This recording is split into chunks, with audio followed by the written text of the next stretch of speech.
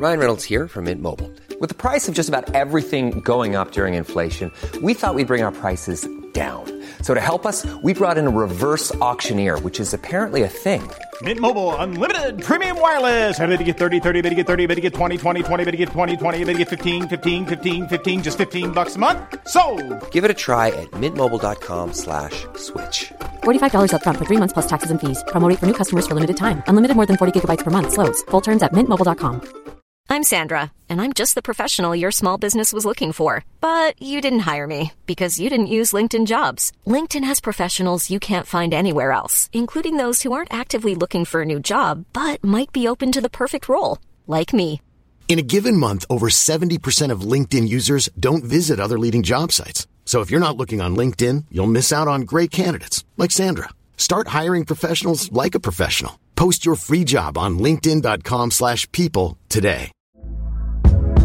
Hey there, it's Michelle Norris. I'm host of a podcast called Your Mama's Kitchen. When I travel, I'm usually looking for a way to find a taste of home when I'm not at home. And one of the things I love to do when I am at home is entertain. And Airbnb allows me to do that. When I was in California recently, I rented a house that had a great kitchen. And when we were sitting around the table, we were all thinking, we're in someone else's house. Someone could be in all of our homes as well.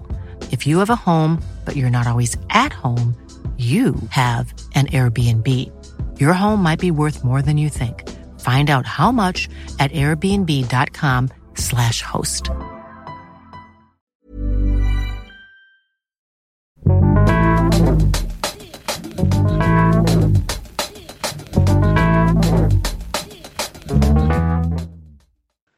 Hello and welcome to the Gallant Few's 10 Questions, a show where we bring a different guest on each time to answer the set 10 questions on their time following Rangers. My name's Colin McDuff and I'm delighted to be joined this week by none other than Davie Pollock. Davie, how are you, mate? I'm smashing, Colin, and delighted to be on. Hopefully share some of my nonsense with you. And just rattle through them. Obviously I've had a wee think about coming up with something which the chaps listening can relate to, so ready when you are. No, I've been really looking forward to this. Just for a bit of background for the listeners, when me and Davie first started speaking about getting them onto the pod, we asked for his number, he gave him a quick chat, gave him a quick phone to chat through for the pod for 5 minutes as maybe, and then we got talking, and 55 minutes later I was still there listening to some of the brilliant stories he's got. So Davie, hope I've not built you up too much, but I've been looking forward to this. I knew for that day this guy's got a tale or two about following Rangers. Yeah, I don't adjust. Yeah. Yeah, so I'm obviously, my name's David Pollock. I was born in Cookadens in Glasgow, so born in the tenement, you know, and I'm one of 6, and 5 of us were born in the house. So that's just the way things were done then. It's only my youngest sister who's actually got to one of those things which they later built hospitals, I think they're called. So I was only there till I was about 3 or 4, and it was at that time, you know, not too far from Firhill actually. We stayed in Cookadens. But obviously our heart lay elsewhere. When we were younger, you know, my mum and dad had actually arranged to move to Australia, and we were within days of going to the Broomielaw to get on the boat. It was that close, but my mum just at the last minute just kind of took cold feet and says no, she wouldn't leave her mum, who kind of stayed round the corner from us in Cookadens. So we ended up, and bizarrely, my brother had a wee look on the interweb, and we can now actually have a look at the house in Chullaran in West Sydney, where we were moving to. So we actually had a house to go to. So wow. I've now had a look at the house, which, I mean, it's the original sliding doors moment, because we were only 2 days away from leaving, but my mum was never one to take the easy option, so we moved to Easterhouse instead. Which was Sydney to Easterhouse. That's a come down and a half, isn't it? That was not the easy option, as I said. Yeah. My mum was some character. She had kind of a large. I bear the stamp of her, you know, in several ways. But I mean, just to give you a wee kind of indication of what my mum was like. I mean, in days gone by when you went to a dinner dance. She was off to one, and I think it was something to do with the local street football team, because Easterhouse was big in that with lots of football clubs. So it was some fundraising event. So her and my dad trotted off in their finery. So they got there, and obviously there was an obligatory raffle, and so she won the raffle, and the prize in the raffle was a ball signed by all the Celtic players. So it quite quickly became apparent, to the people who had held the raffle, that she wasn't of that persuasion. So they then offered her, said, would you like to exchange the ball, for an alcoholic drink, a bottle or something? She says, oh, no. It's just give me the ball. I'll take that home and my boys will kick fuck out of it.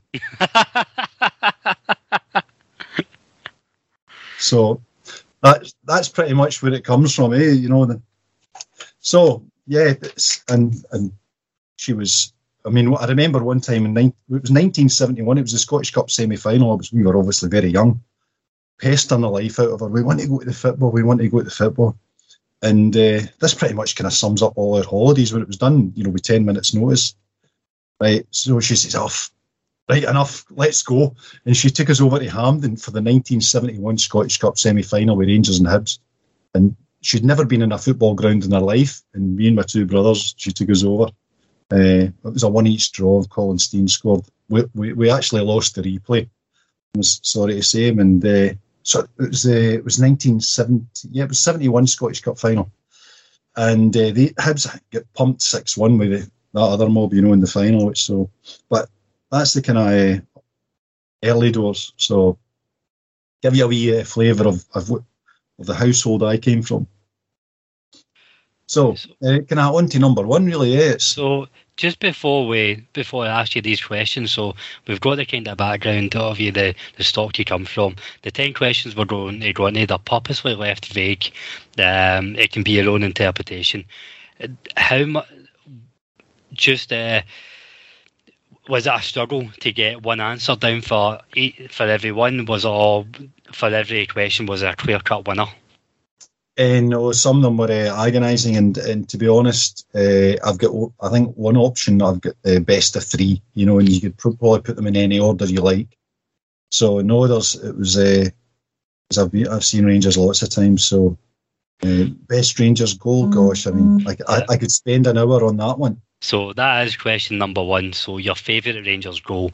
And as I said, we've left these vague, so this can be the best technical goal you've seen, or your favourite goal that meant so much to the fans, or just in the context of what was happening. So what have you got for your favourite Rangers goal? Well, I've got a couple of options. No, I've actually got 3 options, as you said, but the most technically brilliant was the 4th of August 1979 in Cooperman in the Drybrook Cup final. So I was in the Rangers end. Obviously, we were a wee bit away from, because it was scored at the other end of the ground. But Sandy Jardine scored a brilliant goal that day as well. But Cooperman's goal was super special. When he just kept lobbing it over their heads. Next one, next. They seem to be queuing up. They seem to be in it. And then he flicks it past the keeper. It was absolutely superb. Cooperman was obviously unplayable on days, but that goal is etched in my heart. That game is etched in my heart. I can remember that game vividly, just because it was an absolute beautiful sunny day. We're all at Hampden. Sandy Jardine scored a worldly. I think it was Polaris who scored the first goal, John McDonald, which was also a good goal. And I think they scored one, and it was possibly Bobby Lennox who scored. Maybe it wasn't, but they scored. But Rangers pulverised them that day, because that was the same year as they had beaten us 4-2 at Parkhead and they won the league when Johnny Doyle got sent off. I was at that game as well. Thankfully, it was never televised, but that was a sore one to take. And I think I've heard a couple of the Rangers players saying it was the pain of that game that took them into the Drybrook Cup final to get their own back and exact some revenge on them, and they did, because it was 3-1 that day, but really it could have been 5-6. Rangers absolutely put them to the sword that day. It was fantastic. But the game itself, I've seen was play that mob a few times, but the game is etched in my mind. But just because of that Cooper goal, just because it was so special, he gets the ball, he's back to them, and then just does a wee dance round them. Next, please, flick, goal. We had a good day that day. I was a teenager at that point, but. Am I right in saying you started your apprenticeship the next day? 2 days later, I started my apprenticeship on the 6th of August, which was the Monday, and we were at the game on the 4th. So, 2 days after that. So that was a happy bear that day. Well, we quite quickly find out who was who when I arrived, because Wimpy had 10 apprentices, and I think that during the conversation of that morning, we don't know who's who. We get the game on Saturday, and I said to this guy, I was at the good end, and he's saying, what end was that? He says, the Rangers end.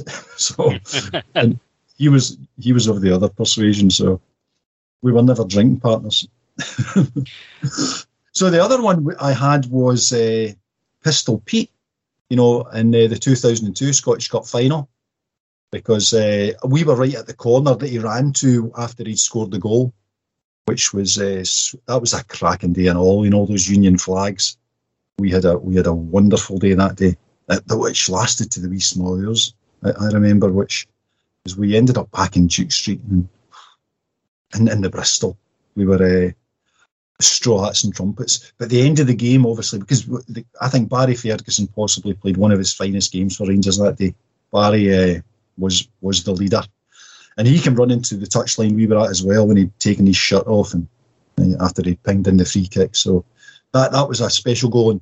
And when obviously we'd left at Pistol, when Lovenkrands scored right at the end. By the time, we'd got up and dusted ourselves down and straightened our ties, when we turned around, the Celtic end was empty. It was gone. I don't know how they managed it. But that was what a day. What a day. Watched that game in telly, and it was absolutely phenomenal. Phenomenal game, and Barry Ferguson was unplayable that day, but what a goal it was for Lovenkrands, the one you're talking about. If I had to really push you, Davie, well, I've actually got a third goal, because this one's also super special for us, because it was in Copenhagen, which has just been mentioned.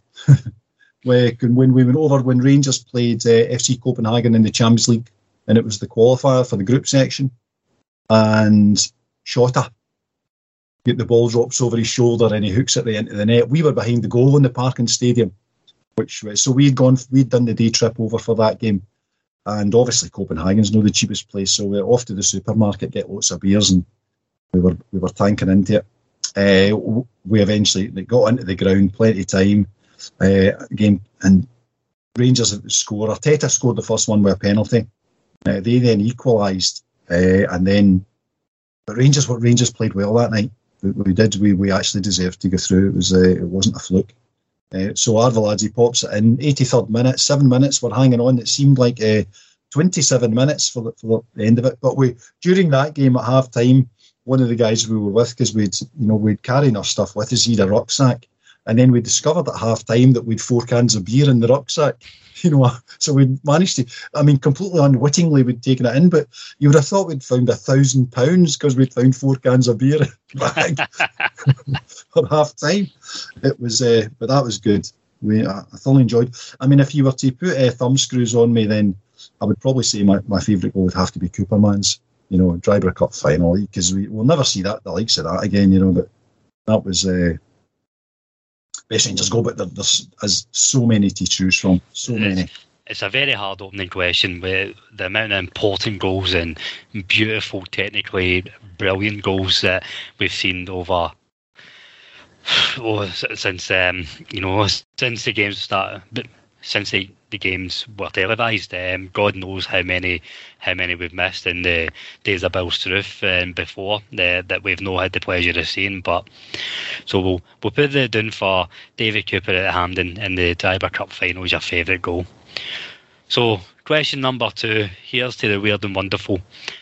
Where's the strangest place you found yourself watching a Rangers game? In America. My girl was staying over in Los Angeles, so I took a wee trip out to see her.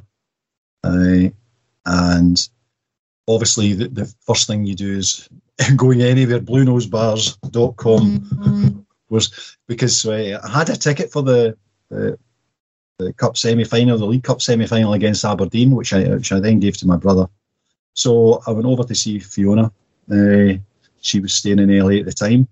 So once we tracked down the LA True Blues, we found out they were all getting together in the Fox and Hounds pub, which was in the Studio City, Los Angeles. Kind of bizarre town, Los Angeles. But so we had to get our arse over there. She's Rangers. It's like, we need to go watch Rangers. So you had to drive us through to the Fox and Hounds.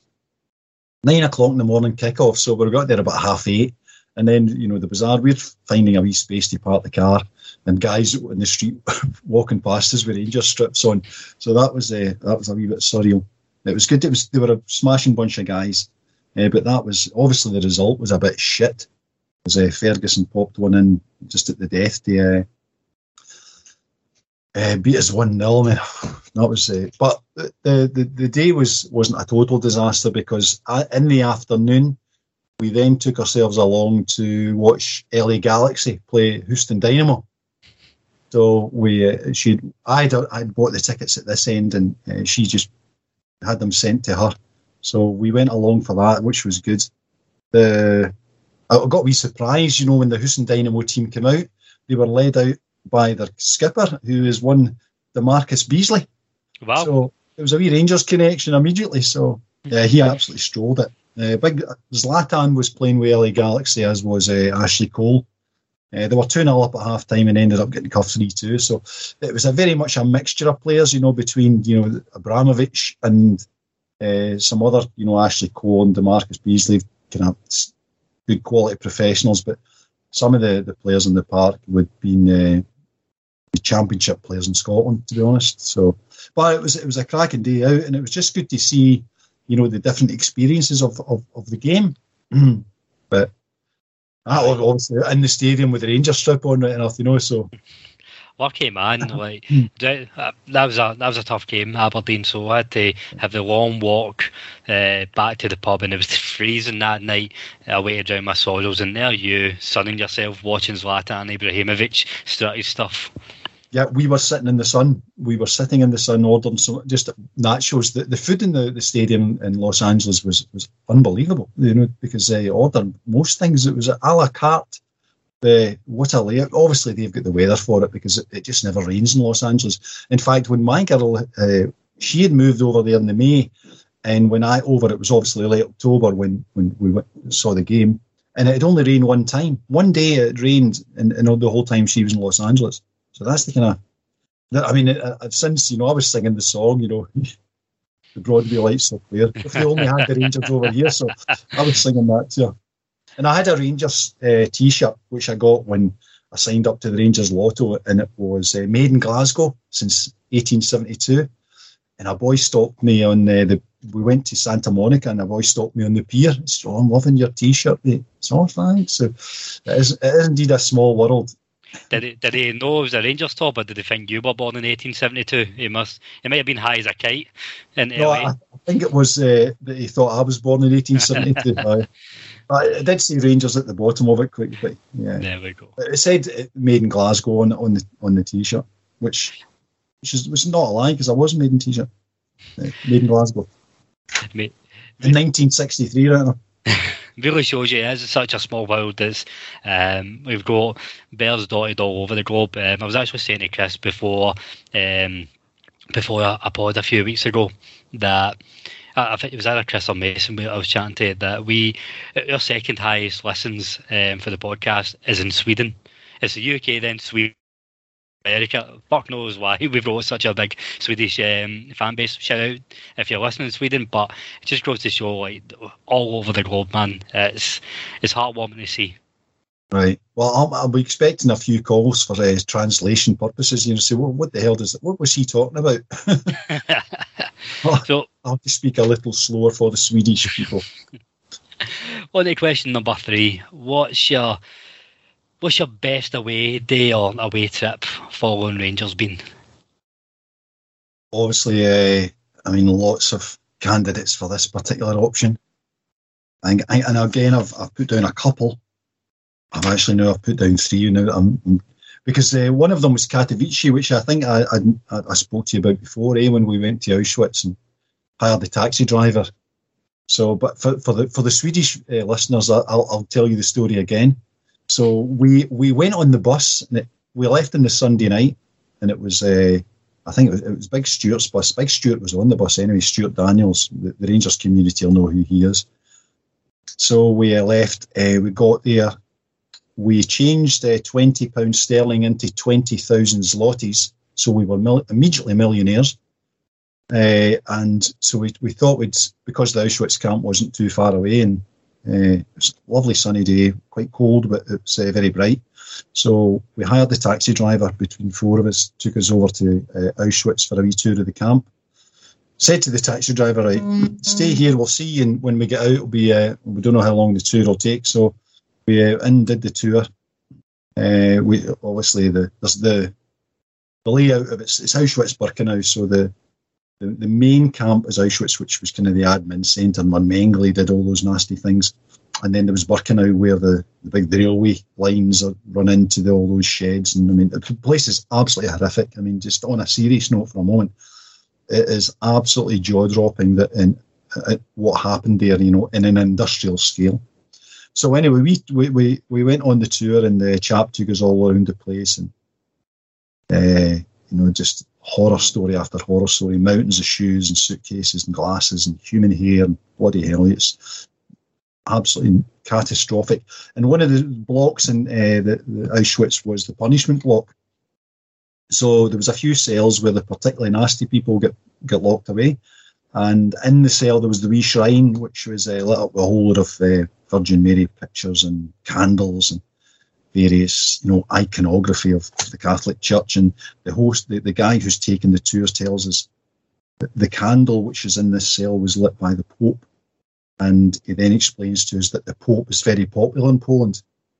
So there was obviously the solemn silence at that point. Then one of the guys who was on the tour with us says, he's not very popular in Lack Hall. And so we then burst out laughing. And the chappie who was taking the tour was less than pleased. Tour is over, and then just marched away from us. That was it. He never spoke to us again. So obviously he didn't quite get the Lark Hall connection, but that's like something that I still game clip. That point where somebody says something, and the absolute worst time you can break a giggle, and I can only imagine the more you try and hold that in, the worse it gets. Yeah, it was surreal, obviously, because you're not expecting someone to crack a gag at that point, which only made it funnier, to be honest.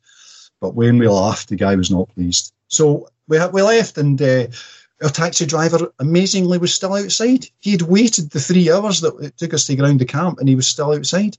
And because we're thinking, there's no way in God's earth that chap's going to be there. But God bless him, he was. So we gave him another $4, and he took us back to Katowice, back to our hotel, where we had in the restaurant and on the other table were the Italian referee and the two linesmen, and we sent them over some champagne, and but the champagne came with a plastic cork, which. So we're not really sure it was proper champagne, but it was all there was. But we left two linesmen over there. Honestly, not a word of English between them, but we were trying to bribe them with our load of zlotys. As it turns out, Rangers won 4-2 anyway. So we went to the stadium, which was a huge big bowl, a typical kind of Eastern European ground. It was probably capable of holding almost 100,000. But so it wasn't Katowice's ground we played the game in, because their ground was so small. But it was in Katowice, but it was a far larger ground than their home ground.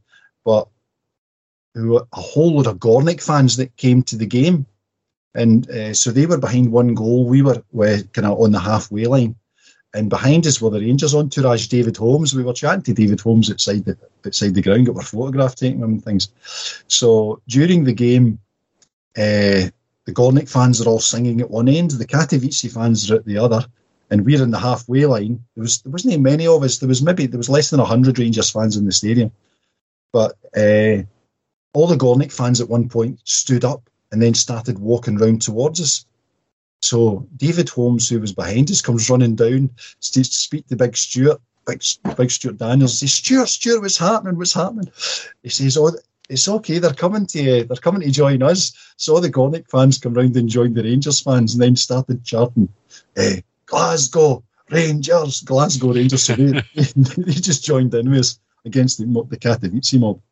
So it was surreal. So we never get back until the Friday night. I mean, absolutely needing a blood transfusion by the time we get back from there. It was a long haul to Poland on a bus. I can only imagine. The next one I've got is the trip to Parma, which was when we actually lost 1-0 and Sherboni was in goals, but we'd won the first leg 2-0.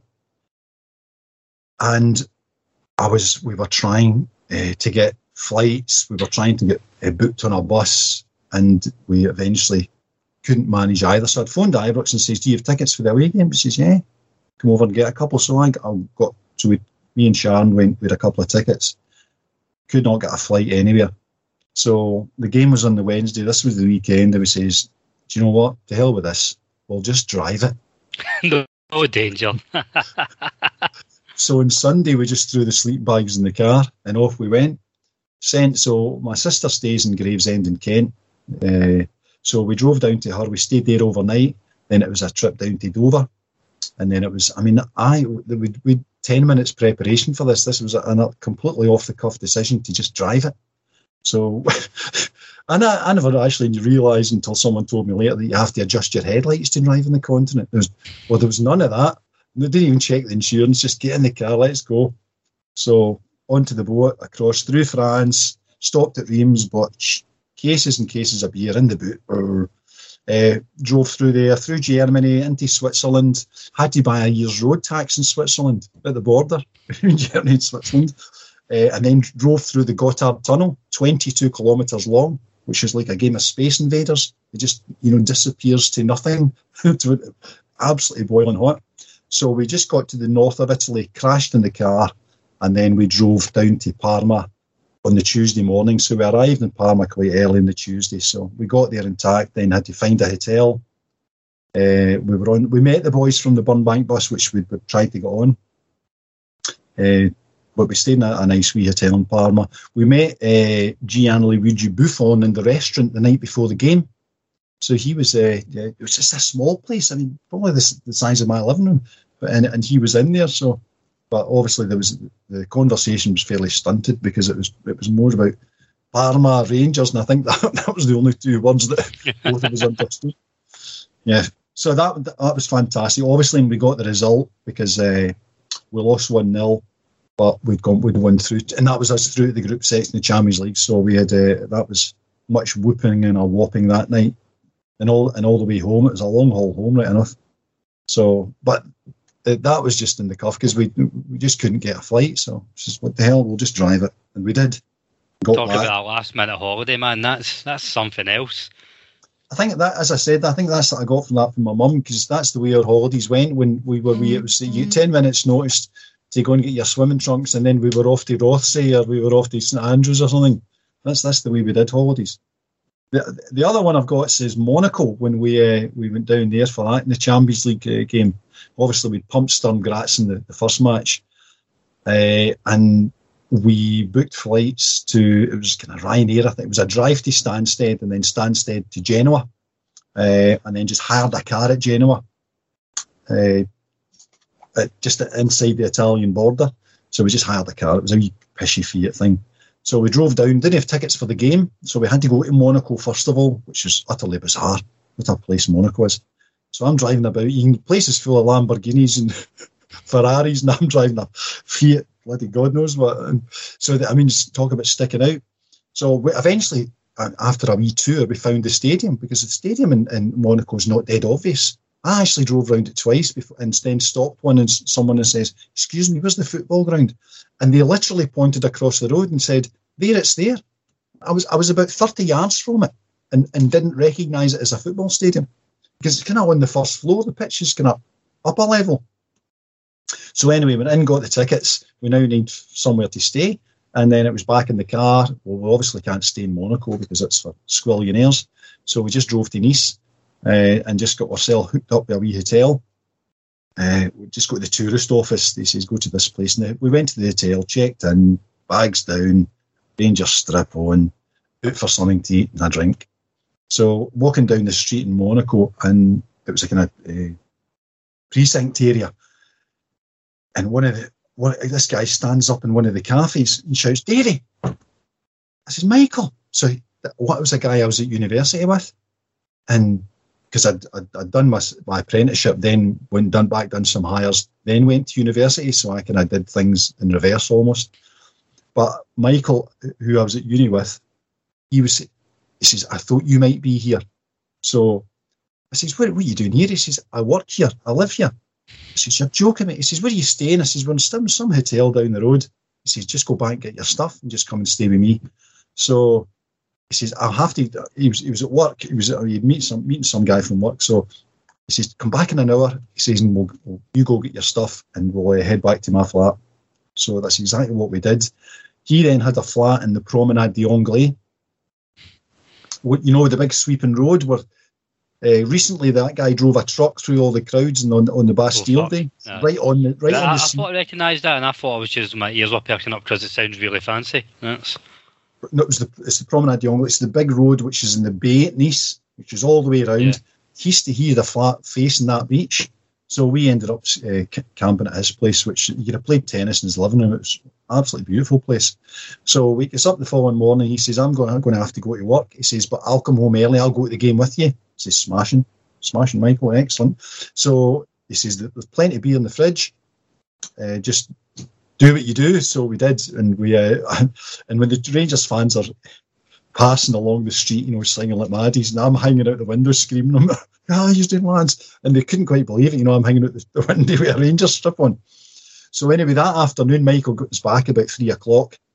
He then gets on the phone call, speaking, you know, fluent French to whoever. Right, he says, right, come on, we need to go to the game. So we went down, jumped in his car, and he drove us round to Nice airport. And I said, Michael, what are we doing? He says, we're getting a helicopter. So we just jumped in the helicopter at Nice airport and then flew around to Monaco, which is only 15 miles, something like that. So we obviously were in the helicopter 5 minutes.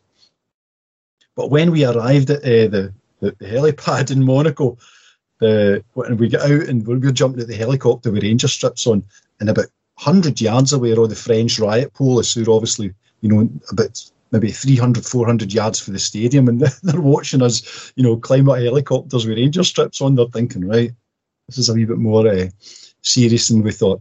So it was just a walk round to the stadium, 5 minutes into the pub, had a few beers, and then 1-0 victory. Who pops up with the winner? Gio Van Bronckhorst. So it was a good night. Straw hats and trumpets. It was the train back to. We never get the helicopter back. We get the train back to Nice. Had to slam it on the train, eh? I know that's how the other half live. Oh no, but Monaco is just. I actually, in my wee tour of Monaco, we were at the bay where all those big yachts are, and it's just completely mental.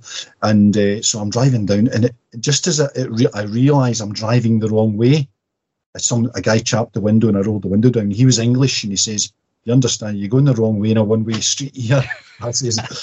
He says, mate, it's just dawned on me. He says, but if you just go along, you know, maybe 50 yards, you'll be able to turn round. So I did. So I'm going to get nicked in Monaco.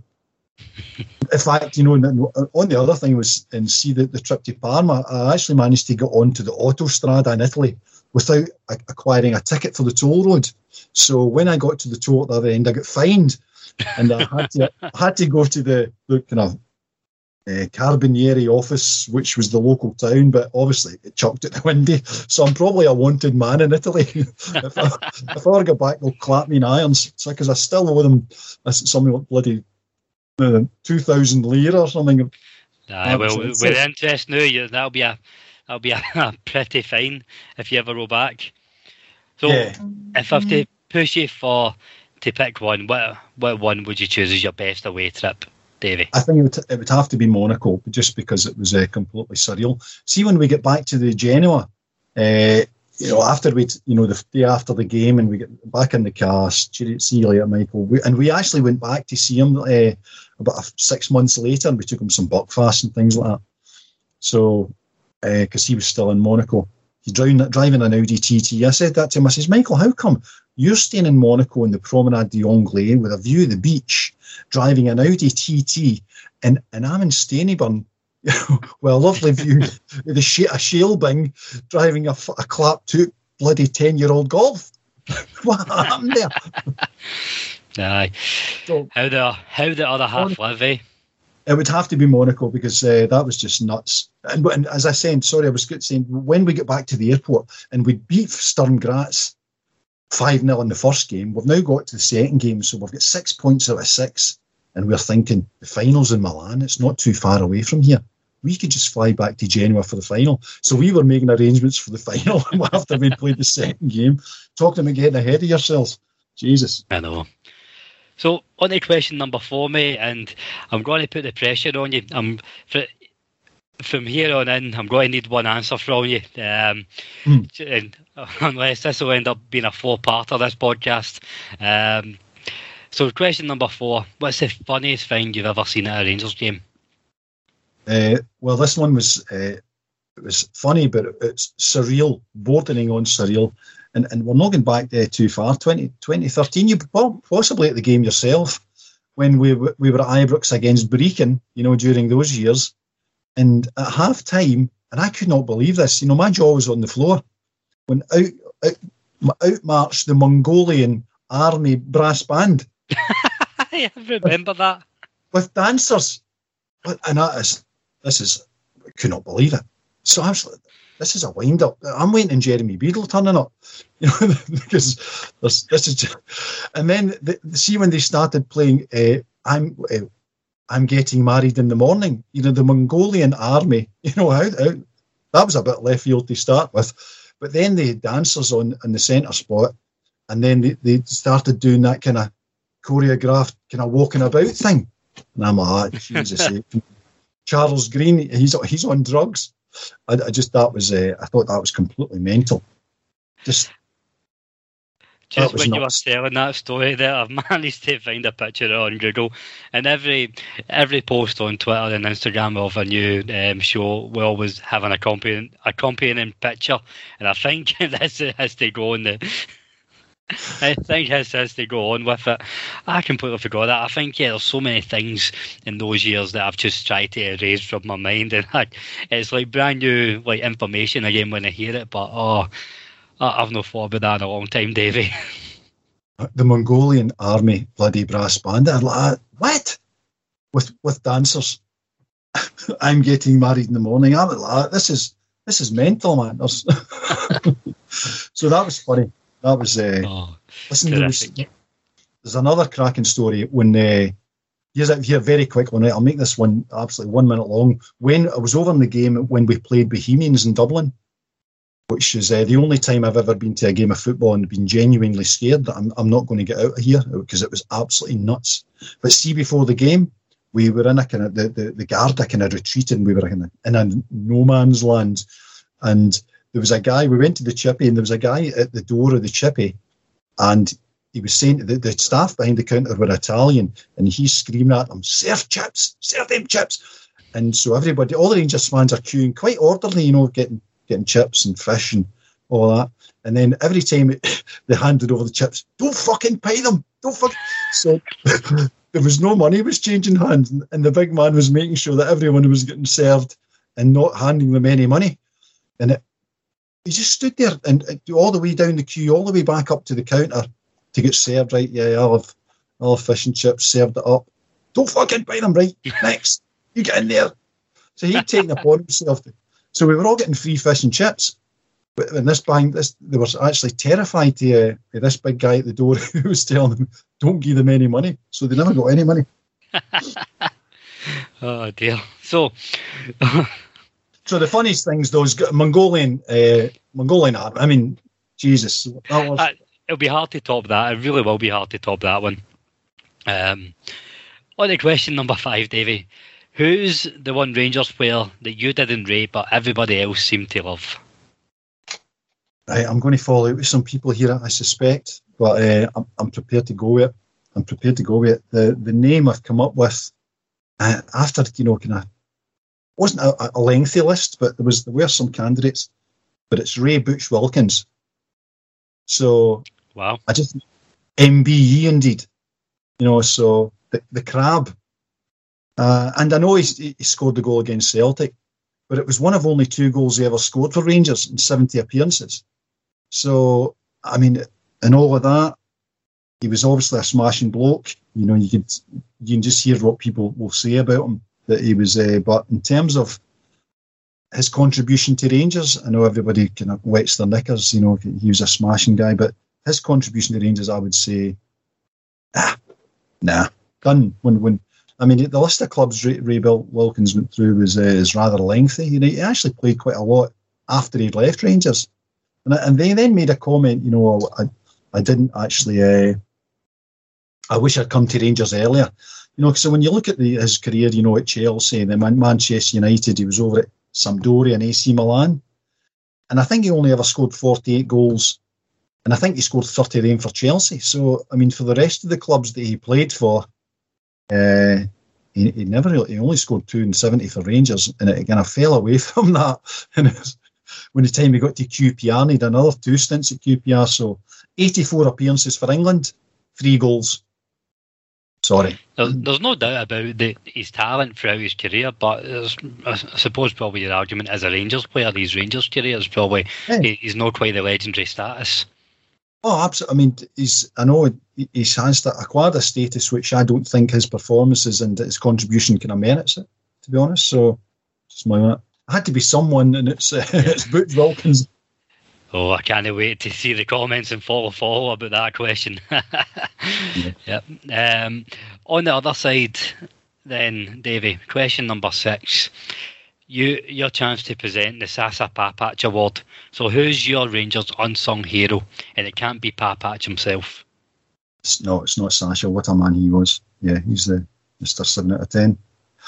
So, probably get slaughtered for this one too, but hey ho. Alexei Mikhailichenko. Hi, I'm Daniel, founder of Pretty Litter. Cats and cat owners deserve better than any old-fashioned litter. That's why I teamed up with scientists and veterinarians to create Pretty Litter. Its innovative crystal formula has superior odor control and weighs up to 80% less than clay litter. Pretty Litter even monitors health by changing colors to help detect early signs of potential illness. It's the world's smartest kitty litter. Go to prettylitter.com and use code ACAST for 20% off your first order and a free cat toy. Terms and conditions apply. See site for details. Hiring for your small business? If you're not looking for professionals on LinkedIn, you're looking in the wrong place. That's like looking for your car keys in a fish tank. LinkedIn helps you hire professionals you can't find anywhere else, even those who aren't actively searching for a new job but might be open to the perfect role. In a given month, over 70% of LinkedIn users don't even visit other leading job sites. So start looking in the right place. With LinkedIn, you can hire professionals like a professional. Post your free job on linkedin.com/people today. Oh, he could have given me 100 guesses and I wouldn't have guessed him. 110 appearances, 20 goals. He won the league in every season he was with Rangers, 5. 1 Scottish Cup, 2 League Cups. He was a league winner in the USSR, Italy, Scotland and the Ukraine. European Cup Winners' Cup with Moscow Dynamo, 1986. Beaten finalist in the Euros in 1988. He was 4th in the Ballon d'Or in 1988. He was, you watch the YouTube footage. The guy was, he was special. I mean, he looked a wee bit ungainly. There was a wee touch of the Ted McMinn about him, but he was technically a superb player. And his track record by Rangers. So 20 goals and 110 appearances, so 1 in 5, which is 5 league winners' medals. So when we talk about unsung hero at the time, do you think he was an unsung hero at the time, or do you think he doesn't get the recognition he deserves when we look back, or is it a bit of both?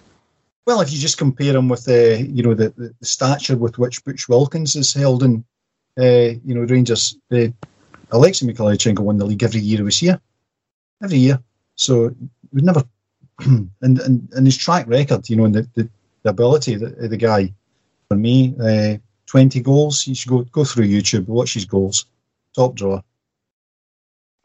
So we don't really much hear about. I think he's now the technical director at Dynamo Kiev. So he's back there. He's still involved in football. He's still with Dynamo Kiev. So Alexei, apparently, who was telling me this? I heard the story about his wee post-match routine was to get changed, get Lever Ibrox, and he stopped in some chippy in the West End. He would he then load himself up with a whole lot of chips and fish, and then go across the road to the off-sales, buy a bottle of vodka, and that was him camping the house for the night. He was a creature of habit. You don't get footballers like that anymore, do you? Maybe Carlos Pena, but there's a reason why he's not at the top level. Yeah. No, but Alexei Mikhailichenko, I loved big Alexei. Was a smashing player. There we go. So Mikhailichenko for the Sasa Papach Award, Davie's unsung Rangers hero. So on to question number 7 then, mate. We've tried to keep it as light-hearted as possible, but what's this one? We'll take it down. What's your biggest Rangers regret? Oh, this one isn't very light-hearted. I'm going to have to turn it down a couple of notches here. This is when that point in time where everybody sits down, they pour the whiskey, dim the lights a bit. Right, let's get serious for a minute. This is it. This is oh dear. So for me, and we're going back a wee bit, but it was not winning the European Cup in 1979 because we after we'd beaten Juventus and PSV Eindhoven. So we'd beaten a Juventus team that would most of which would go on and win the bloody World Cup. We played a PSV Eindhoven team and beat them, which contained a large element of the team that had got to the World Cup final with Holland. So they were absolute top seeds. So we've got to the last 8 in the European Cup, and here was the opposite. Here are the other 7 teams who were left in that competition: Nottingham Forest, Grasshoppers, Austria Vienna, Dynamo Dresden, Cologne, Wisla Krakow, and Malmo. That was the 7 teams we were up against to win the bloody thing. Obviously, we drew Cologne, and we lost 2-1 in aggregate. So we lost 1-0 across there, but we'd lost 1-0 in Juventus. So and come back and recovered it, and we didn't quite manage it. And here's my question of that tournament: who the fuck is Billy Urquhart? No idea. Well, Billy Urquhart would only ever played 14 games for Rangers. 2 of them were against Cologne. So we'd signed this guy from Granny's Heel and Haim somewhere after playing him in a pre-season friendly. He only ever played 14 times. Billy Urquhart scored 6 goals. And on the away leg, Derek Perlane played up front, and Billy Urquhart then come on as a sub to replace him. And then the home match, it was vice versa. It was Billy Urquhart who started, and then Derek Perlane come on to replace him. This was in a squad where we had Derek Johnson, who then come on as a defender in the return leg, rather than playing Derek Johnson up front. So clearly we were light up front. The fact that we had to go to, get someone from a farm outside Inverness to rely on him to get us past Cologne in the European Cup quarter-final. And half of that team had played in Barcelona in 72, so they'd been round the block. So they should have known what was required. And after having disposing Juventus and PSV Eindhoven, Cologne were well within our range. And then they obviously lost to Forest in the semi-final, and Forest went on to win it. But that for me was an absolute glorious opportunity to win the bloody thing. And we fluffed our lines in the quarter-final. We'd lost 1-0 in the first leg. And then bizarrely, when the return leg at Ibrox, the game was cancelled and it was then played the following evening because the ground was rock hard. And if you look at the footage of it, I think some of the Rangers players played in trainers that night because the ground was solid. So it wouldn't have been played today. On conditions like that. But we fucked that up. And you look at the teams that we were left in that competition with, and all of them were doable, all of them. So, and I honestly, I still just get a wee tinge of what the fuck were we thinking about with Billy Urquhart? I know, hindsight, and Hey-ho. It's how it could have turned out differently for John Gregg as a manager. If we'd done things a wee bit differently in 1979. Yeah, well, I mean, 79 was obviously a big year because John Gregg was within one game of winning the treble. He got us to the quarter-final of the European Cup. So I know Gregg's time is often seen as, a complete catastrophe. It was very far from that. It kind of ran out of steam. But, because after having the treble team, and in 79, we'd lost the game 4-2, and then we pumped them in the August, in the Driver Cup final. So, but the game against Clonard, we were so looking forward to that game.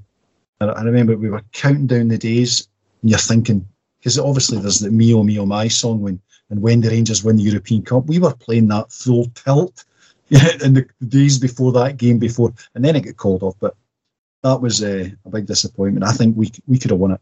We could have won it. Hey-ho. Oh, hey-ho. What will be, will be, yeah. So, on a happier note, you've mentioned a couple there. Question number 8. What's your favourite Rangers song? And keep this PG, don't get me shut down. No, this one's been ethnically cleansed. No, my favourite song is a very recent one. It's on the first hearing of it is Every Saturday We Follow, and it's the Saint Phoenix version that boy's singing it. And I heard the song, and I thought, that's cracking, that's brilliant. We'll be belting that out iBooks. But then when I saw it with a video attached, that was it. And that's me. That's now my go-to song for the bath. When we get a good result, and I'm skipping around the house like a 4-year-old. I tell you what, I totally get what you mean with the video attached as well. Obviously, last season, winning 55 was the Rangers media, social media and the media presentation team done an absolute sterling job, and it was stuff like this, releasing these songs and these videos attached, and it helps you feel a wee bit more connected even though you weren't at the stadium. It's very hard not to get goosebumps and not to get in a fire in your belly when you hear that song and when you watch a video that goes along with it. Oh yeah, I mean, if that doesn't get your blood pumping, we'll have to check you for a pulse, because it's that does it for me, and particularly once you've seen the video and then that video's in your mind when you do sing it, it's cracking. Absolutely. And I know it's it's only a couple of years old, but every song, it kind of sums it up. It's quite short, but those times they have been hard, so a wee nod to the. It's very fitting. It's very fitting. This song, and I think I hope this song stays for years to come, because it's an absolute belter. So, on to question number 9, Davie. We've had your biggest Rangers regret. So, question number 9 is, if you could relive one Rangers moment, day, or game in your lifetime, what would it be? It was a toss-up between two. This is the one I kind of changed my mind on. Give me the two, then make a decision at the end. Well, the first one that I'd come up with was December the 29th, 2018. Not very long ago, but obviously we were playing them, and we were getting closer, and Ryan Jack popped one in, and Rangers were brilliant that day. We saw them off. We should have scored more. But when we got to the second half and we're getting closer and closer to the end, I actually didn't watch the last 10 minutes of that game. I couldn't. I was actually I was getting beyond help at that point, because I knew that we had to get over the hurdle of pumping them, and this was our day. So I actually had to extract myself, because I would have been apoplectic. You ever seen a grown man cry? Well, I would have been crying had that turned pear-shaped in the last 10 minutes, because we had played them off the park. And that was the moment that I knew we had them. As probably Gerrard did, and probably planned to do. But it was such a big day, such a huge moment for us. That was it. And it was the whole thing set off by the Andy Halliday tackle in the first few minutes, when he stands over Ntcham and pumping his fist, and we knew straight from the outset what was going to happen, and Rangers continued in that vein all the way, and we got the goal. then by the second half, with when it's getting 15 minutes to go, the beads of sweat are now on my forehead, and I'm thinking, I'll just. So I just got off my seat and just went to the concourse, because had they popped one in, I swear to God, I think it would have been the end of me. But obviously we got the result, and it was that was a genuine because on the road to 55, that was one of the milestones. It was a big milestone that we had to get over that wall, and we did. So we were delirious that night. Ibrox was electric that day from start to finish. That was. I think everyone could realise, what was at stake here. That was Brendan Rodgers' first defeat in 13 Old Firm games. Wow. You mentioned there about milestones in the journey to 55, and I think in years to come there'll be a nice wee maybe 5-10 steps to 55 you could do on Stephen Gerrard's time, and it would start with the first Europa League run qualifying, and then first time beating Celtic, blah blah blah. But that's for me, that was the first time we properly felt unified.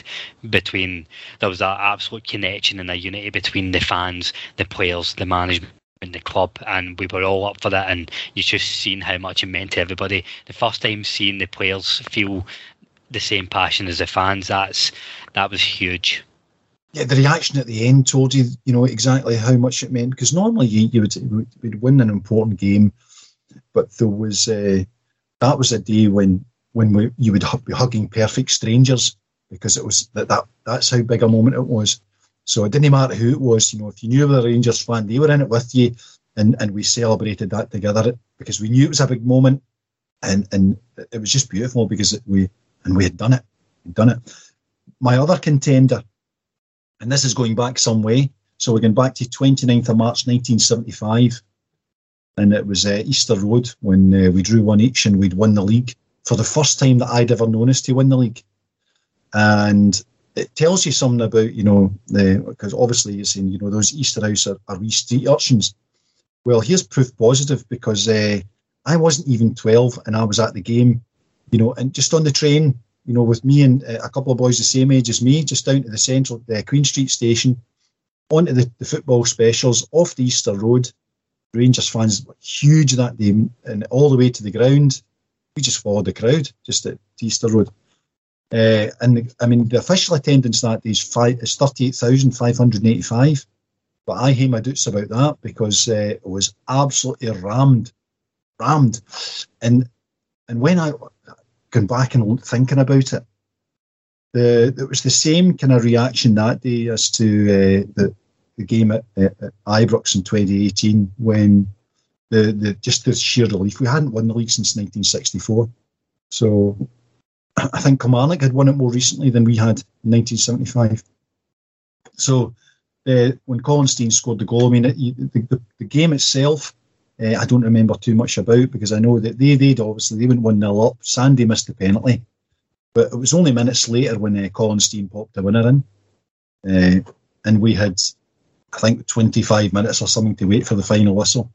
And then when the bits that are seared in my memory of that game are mostly after the match, when leaving the stadium, going all the way up Easter Road, because the Rangers crowd that day was, we had tens of thousands at Easter Road that day, tens of thousands.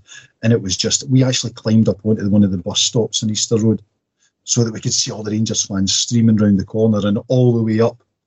And it was from wall to wall.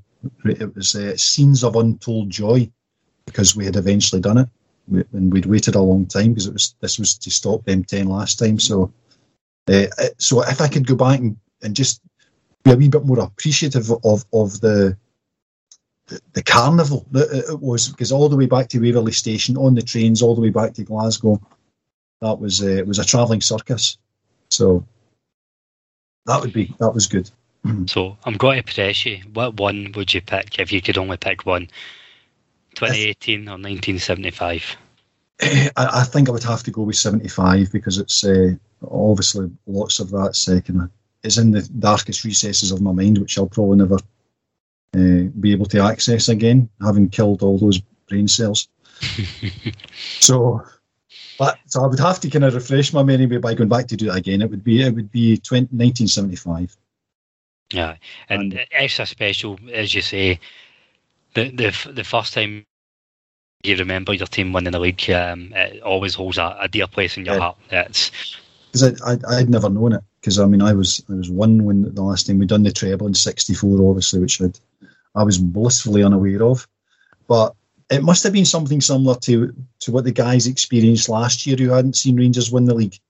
You know, so I was particularly pleased, you know, for the young team because they had gone through that process where they probably thought we would never win it. We couldn't win it. That's what I thought. I remember when we'd eventually win it, so maybe we were just not allowed to win it. But eventually we did. And Yuppie Doodaddy went to the gala day. Do you know, when there was such a thing, the last game of the season was against Airdrie at Ibrox when we had a gala day. Yuppie, whatever that is, which meant they just had a whole lot of girls standing in the centre circle, you know, twirling sticks and things like that. The Mongolian army, were they there? No, but listen, no. I don't know what happened. Someone fell down that day and didn't get them booked. But I think that would have made it a bit better. We'd rather have them than the girls with the twirling sticks, to be honest. Yeah. So that's number 9. You know, we're going back to 1975. Gosh, that was a while ago. 48 years ago. So the 10th and final question, Davie. If you could go for a pint with one Rangers manager and one Rangers player, past or present, dead or alive, take them in the wee Rangers club before a game or just a quiet Sunday afternoon, have a pint with them, get their thoughts, shoot the shit, who would it be? Well, there wasn't much of a debate over this one, to be honest. It's Super Ali and Walter Smith. What a duel. What a duel. So Ali's just a wee bit older than me. So we're kind of the same age. So when he was a boy, and I'm going to give you another cracking story here about Super Ali, which takes us back a wee while. Because when I told you I started as an apprentice joiner. So after I'd served my time, which was from 1979 to 1982, after that, me and one of the guys I served my time with, we went to London. So we were working in London. The job we were on was in Brewer Street in Soho. And on the job were a couple of guys from East Kilbride. It's Wally Murphy and Freddie Murphy. And if they're listening to this, then hi guys, long time no see. But they were at school with McCoist. So they're both from Calderwood and East Kilbride. And they were real big mates with Super Ali. So obviously by this time they now know I'm a Rangers fan. So, and they're saying, Davie, here's Ali's playing with Sunderland. They're playing Arsenal on Saturday. We're going to go to the game. Do you want to come with us? And I'm saying, that bastard, he's had 2 chances to sign for Rangers. See when you see him, tell me he can fuck off. I mean, right? So, anyways, it turns out they both went to the game at Highbury on the Saturday. Sunderland were playing Arsenal. Can't even remember the score. But when they came in the following Monday and told me, he says that Ali took them into the players' lounge in Highbury after the game. So they met all the Arsenal players and they met all the Sunderland players and they were drinking for free. So I was like, bastard. So I was sick. So I almost got to meet. I mean, I have met Ali McCoist. I met him in Bennett's one night, which was a long time ago. Is that why you're so fond of him? Well, we used to get tickets when I was at uni, and we'd get tickets for the Thursday night, which apparently was the straight night, and that's my defence, right? So, and we went along because we would get the tickets for Hee Haw, and they would do kind of drinks promotions. But when we went along on the Thursday, McCoist was in there with Mark Walters and Stuart Monroe. So we had it was a kind of a couple of exchanges. Obviously, we didn't want to plague the guy, so I had a very brief exchange with him, but that was my chance to go have a few beers with him, which I told him to go and fuck off. So, because John Gregg famously said that, didn't he? He's had 2 chances to sign for Rangers, he'll never have a third, and then we did sign him from Sunderland. So, well, if I ever see Ali, I'll remind him of that story. Don't tell me fuck off. No, I'll apologise for that. I'll be gracious enough to say, sorry, Ali, I misjudged you. So, that's pretty much it. So Walter Smith, I think he speaks for himself. The only time I've ever spoke to Watty was again on another wee European adventure when we went down to Manchester when we played them in the Champions League. So we were on the Blues Brothers bus from the south side. I mean, I think it's Shawlands or something that. So we managed to get a couple of seats on their bus. We'd already arranged the tickets. So went down there and we stopped at Southway at one of those service stations. And we went into the service station and Walter was sitting there with a few guys. I think one was his son, but I don't know who the other guys were. So anyway, they're just getting up to leave as we're coming in, and me being a dafty, I had to say something. So anyway, I said to Walter, do you think we've got a chance? And he just kind of looked at me with a kind of almost contempt and says, Rangers have always got a chance. And they just walked away from me. And I felt like tit. That Walter Smith death stare in the person must have been terrifying. Aye, because, well, do you think we've got a chance, Walter? Rangers have always got a chance, and walked away from me. And I thought, maybe I should have said something else. Would you like another coffee, Walter? So that was my one and only exchange with Walter Smith. But he was on his way down to the game, obviously. And I think Fergie let us off the hook that night. We got cuffed 3-0, and Van Nistelrooy had scored a couple, and I think they were about 3-0 up. Gosh, it was early doors. If it wasn't in the first half, it was very early in the second. He then just started making substitutions. I think he let us off the hook because they would have pulverised us that night had they put their mind to it. Aye. So, you know. But at Old Trafford, I wasn't that impressed with Old Trafford as a stadium. It says kind of Meccano-ish. I just love the fact that you can get a pint at the game. That's fucking alien to me, obviously. I've never known otherwise, but nah, I know what you mean. So you'd finishing off there, you'd be going out for a pint to talk about all your stories, your time following Rangers with Super Ali and Sir Walter Smith. It's a good night out there. Oh, it would be, yeah, that'd have been nice, yeah. Aye. I mean, could you imagine McCoy and Super, what the tales they could tell you? Do you know what, I'd want to ask them about the 9 in a row, you know, who were the dafties, and just give me some of the background stories and all the antics you get into. Well. So, Davie, 10 questions done and dusted. How was that? Cathartic for me, you know, because, I mean, there's Colin, to be honest, we should do a programme in the game into Dublin, because that was some day out, I can assure you. Well, it wasn't, it was more than a day out, because after the game in Dublin, we went to Belfast and we went to the Linfield Shamrock Rovers game in the European Cup the following night. So we had a tour, and Dublin was nuts. That's why, and I now know, if I have first-hand experience, why Rangers will never be back in Dublin, because that's the closest I've been to a war zone in my life. It was. So, we'll not spoil the listeners too much, because I know Chris Paul does have something lined up where we're going to have a show dedicated to European away trips and experiences.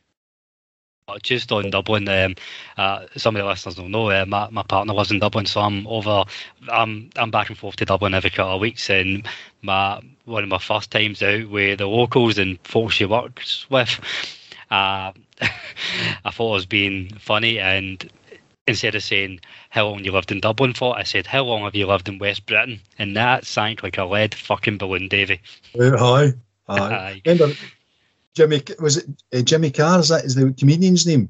Yep. When he was in a concert in Dublin, and his opening line was, you know, I think Ireland should be unified. You know, when he got a big cheer, and then he says, under British rule. And we got a big groan for that one. Well, and I know Davie has been, and I'm not just saying this, I said it to you before we started recording, I was genuinely looking forward to this, and you didn't disappoint. Thank you for telling me all your tales following Rangers. No problem, Colin. Thank you for listening to all my nonsense. It was it's good fun, and good fun recollecting some of the madness. I mean, there's loads of other stuff, as you said. You know, we could do programmes and individual trips for some of the carry-ons. PSG, I mean, don't get me started on that. So, and a massive thank you to all the listeners as always, and just a call to arms. We've all got our stories and all got our memories and the moments that mean something to us. If you want to come on and talk about your time following Rangers, answer these 10 questions, we'd love to have you on. It doesn't matter if you're part of a young team and 55 was your first title, or if you're like Davie and you're fairly long in the tooth following Rangers, get in touch, we'll get you on. We'd love to hear from you. That's all from us. Thank you very much for listening. Take care, and we are the people.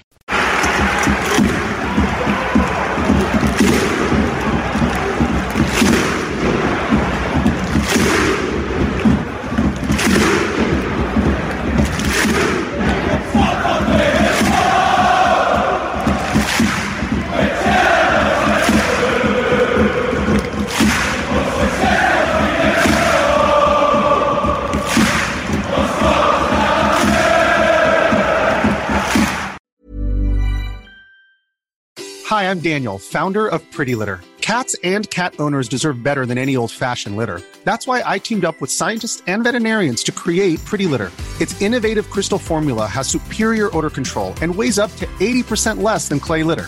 Pretty Litter even monitors health by changing colors to help detect early signs of potential illness. It's the world's smartest kitty litter. Go to prettylitter.com and use code ACAST for 20% off your first order and a free cat toy. Terms and conditions apply. See site for details.